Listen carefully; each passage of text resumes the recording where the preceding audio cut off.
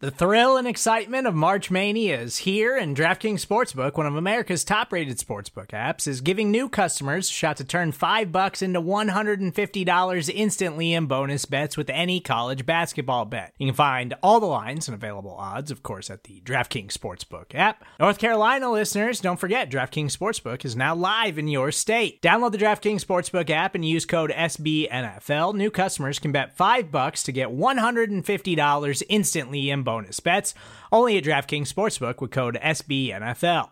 The crown is yours. Gambling problem? Call 1-800-GAMBLER, or in West Virginia, visit www.1800gambler.net. In New York, call 877-8-HOPE-NY or text HOPE-NY. In Connecticut, help is available for problem gambling. Call 888-789-7777 or visit ccpg.org. Please play responsibly on behalf of Boot Hill Casino and Resort. 21 plus, age varies by jurisdiction. Void in Ontario. Bonus bets expire 168 hours after issuance. See dkng.com/bball for eligibility, deposit restrictions, terms, and responsible gaming resources.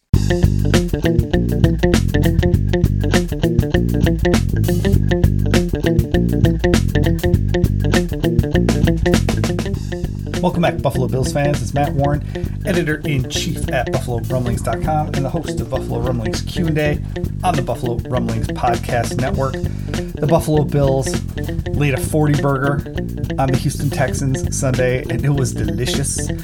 Buffalo won 40-0. It was just a fun game to watch, outside of maybe the first series, or maybe just the first pass from Josh Allen, where he sailed it and threw an interception, which is kind of inexplicable. And then the very next series came back and sailed another pass, but eventually settled into the slick conditions with the rain, and the Buffalo Bills just dominated from there. So we'll answer questions about all of that, as well as look ahead a little bit towards the Kansas City Chiefs and the rest of the Bills slate coming up here. But I wanted to remind you, you could send in your questions to us using our voicemail line at 716-508-0405. You can tweet us at Rumblings Q&A. Email inbox is always ready for you at BuffaloRumblings@SBNation.com. There's plenty of topics that we can hit on a weekly basis, and we're going to get kind of all over the spectrum this week. Before we get to your questions, though, I wanted to go back through my takeaways from the game.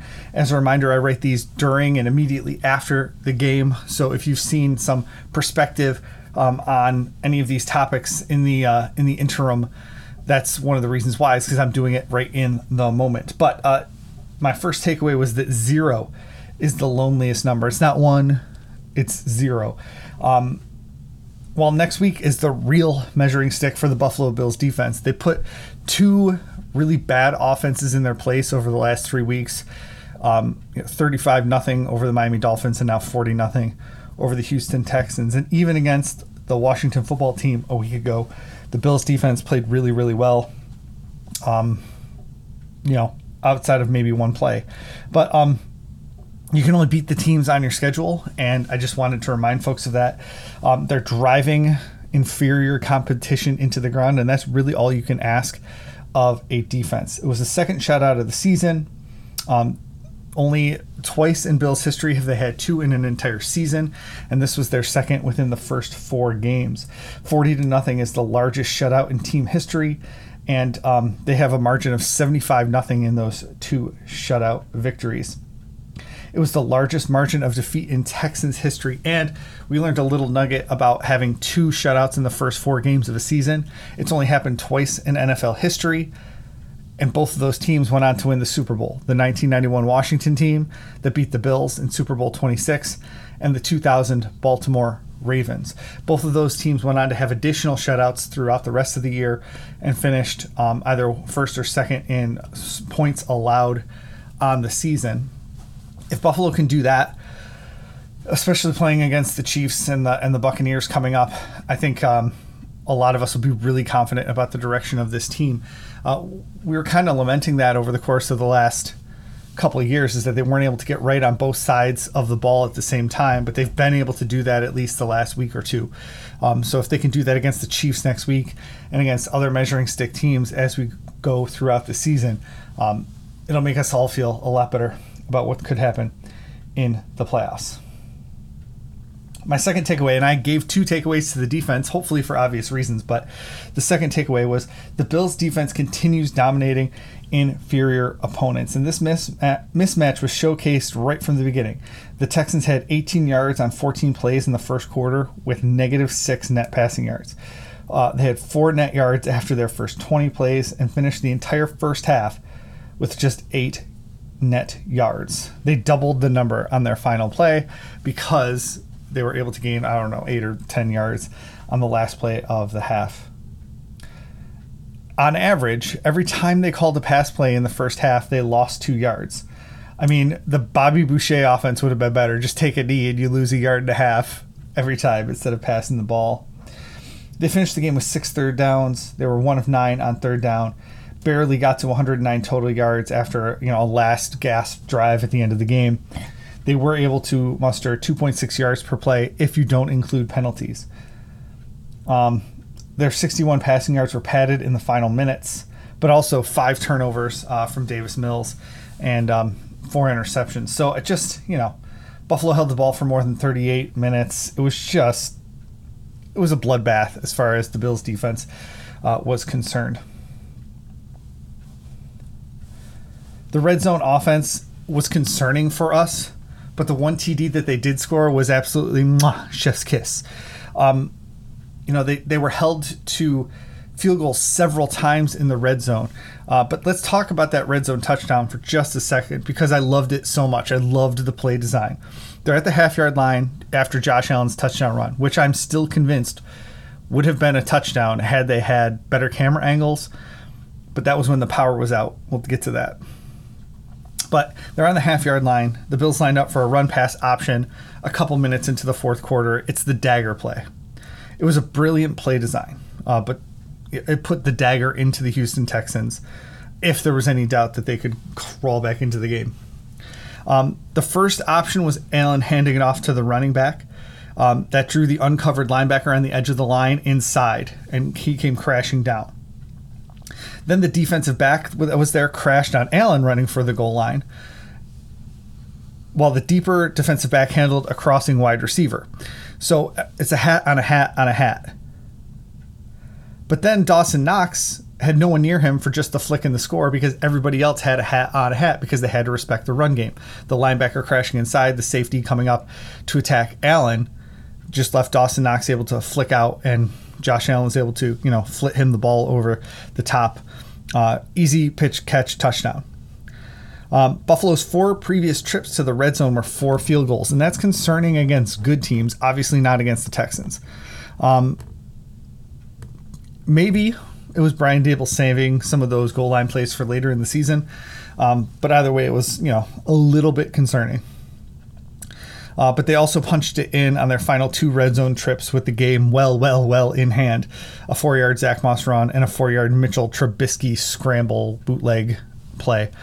So it's not like they were completely helpless in the red zone, but 4 straight trips netted field goals, which, is what it is. The power outage was my 4th takeaway.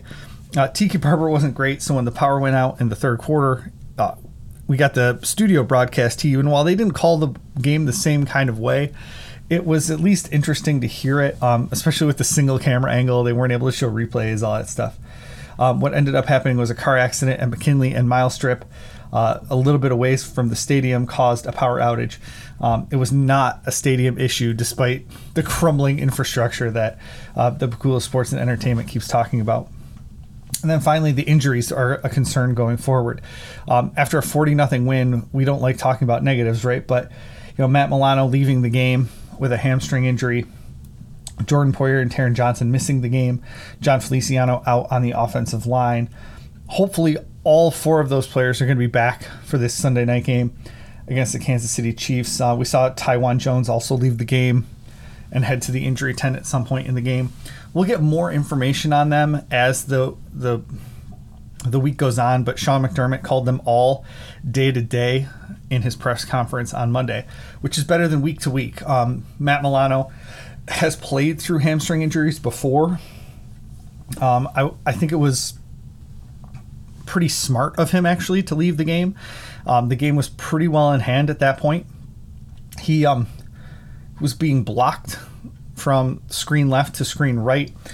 He left the game, was talking with the coach on the sideline, just talking and talking and talking, eventually went into the medical tent and was pulled out. So if it was one of those like minor tweaks where he could have played through it, but they decided to hold him out against the Houston Texans, and he rests on like Wednesday and Thursday, practices Friday, and then plays against the Chiefs, I'll be pretty good with that. And I think you're going to see something maybe similar with Jordan Poyer and Taron Johnson. They rested them because they thought that they could win this game without them, and I don't think that was a bad idea. Those are my takeaways from the game. Again, you could read all of those immediately following the game on Sunday night. If you're on the blog, if you're just a podcast listener, hopefully you got something out of that. And when we get back, we'll answer the questions that came in after this week's game, so don't go anywhere. Another day is here, and you're ready for it. What to wear? Check. Breakfast, lunch, and dinner? Check. Planning for what's next and how to save for it? That's where Bank of America can help. For your financial to-dos, Bank of America has experts ready to help get you closer to your goals. Get started at one of our local financial centers or 24/7 in our mobile banking app. Find a location near you at bankofamerica.com/talktous. What would you like the power to do? Mobile banking requires downloading the app and is only available for select devices. Message and data rates may apply. Bank of America N.A., member FDIC.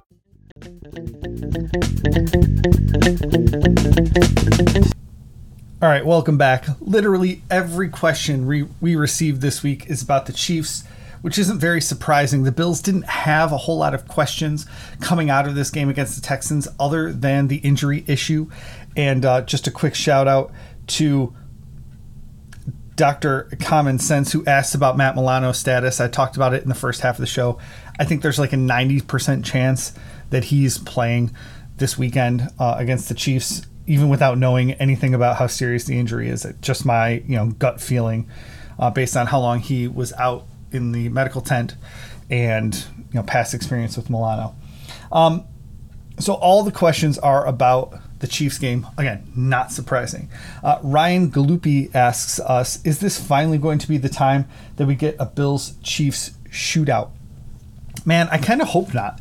The way this defense has been playing, we've seen them kind of turtle against the Kansas City Chiefs in the past.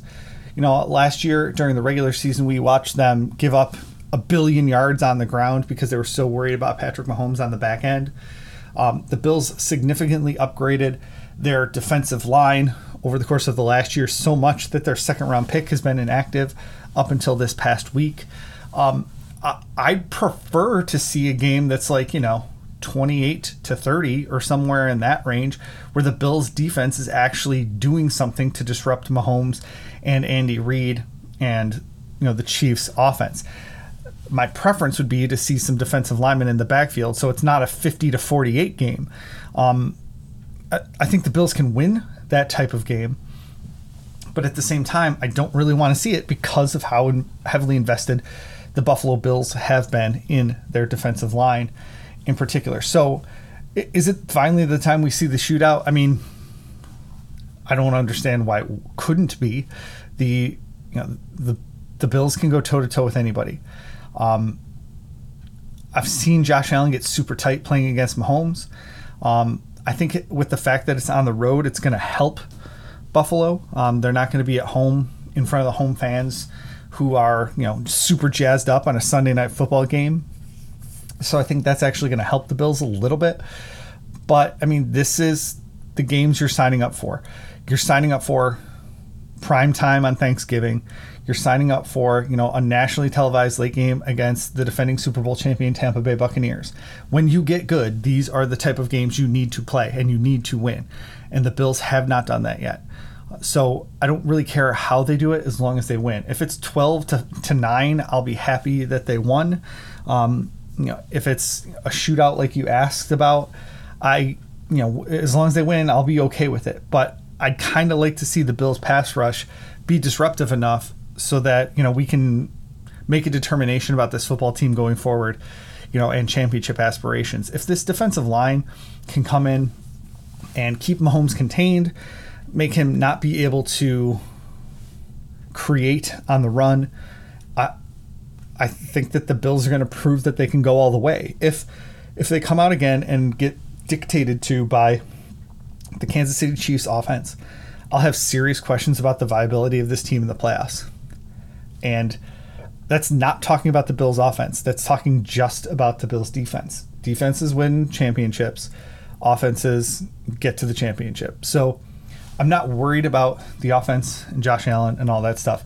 Give me the pass rush. That's what they've spent their money on. That's what they spent their draft picks on. I'd prefer not to see a shootout because I want the Bills' defensive line disrupting the Chiefs' offense. Thanks, Ryan, for your question over on Twitter. Bill asks us, Tremaine Edmonds has been invisible in games against the Chiefs. You could argue a detriment. I don't know if I would argue that he's been a detriment. But first it was the ground beatdown, then a pass beatdown. He won't be Devin White versus Kansas City, but can we at least see a major middle presence this week from him? A lot of that's going to depend on Matt Milano. If Matt Milano is back full strength and Tremaine can be Tremaine, I'm pretty confident that he gets into passing lanes and disrupts what the Chiefs or whoever want to do. He had an interception this week, which was good to see from him. We don't always see big plays. We see a lot of plays where he gets his fingertips on balls and deflects passes, and that's just because of his huge wingspan and quarterbacks not realizing that he could move so well. But it would be nice to keep getting turnovers off of them instead of just deflections that hit the ground. I really like what Tremaine Edmonds brings to the team. We'll talk about his extension after the season, but I think that we're as likely to see a big game out of him as we are anybody else on this defense. He's extremely talented. He has great physical tools. It's really going to depend on, if the pass rush can do what they need to do with Mahomes, which allows everybody else to do it. And also if Matt Milano is healthy and Tremaine Edmonds can beat Tremaine Edmonds. If he's trying to cover for Milano, I think you might see, a liability in the middle of the field from both linebacker spots. So thanks for your question over at Rumblings Q&A on Twitter. Next up is Ron. Will Leslie Frazier adjust to the type of game the refs are calling? Or are we going to see nothing but off coverage when the refs are letting the Kansas City defensive backs nearly wrap up the Bills wide receivers? I sure hope so. Frazier's been in enough big games, enough playoff games, where he understands that sometimes refs call games differently and you have to adjust inside the game. I don't necessarily think the Bills are built on playing a ton of press coverage, and so maybe it's just not their strength, and even more specifically, in the slot. I don't think that's what they like to do. They like having their linebackers play that underneath coverage and let Taron Johnson play off a little bit. He's not great at pass coverage, and so giving them a little bit more of that wide berth when they have those underneath linebackers, I think, is what they do in particular in the slot. But especially if the Bills receivers are getting mugged off the line, you would want them to come up and play a little bit more aggressive at the line of scrimmage. But Levi Wallace isn't really built for that. It's not exactly Tre'Davious White's bread and butter either. And so I just don't know if they're built for that necessarily. But disrupting the timing of the Chiefs' offense is going to be key. And if they can't do it with the front four, the Bills want to do that with the pass rush. And if they can do that, generate the pressure from the front four, they'll be able to clog the passing lanes and they won't necessarily have to jam at the line of scrimmage. If, however, the pass rush isn't getting there and the cornerbacks are playing off, that's when we get into trouble. And we've seen that over the years against the Kansas City Chiefs. The Bills have placed their eggs into the pass rush basket. I keep saying it. I don't necessarily agree with it all the time. I wanted the Bills to spend that second round pick on a cornerback last year to bring up the level of athleticism in the secondary. Instead, they used it on Boogie Basham, and I get it, but I can't really complain when I've been pounding the table for them to draft more pass rushers over the years. But at the same time, when you have Greg Rousseau, you have F.A. Obata, Jerry Hughes, Mario Addison, guys I think that can play the position.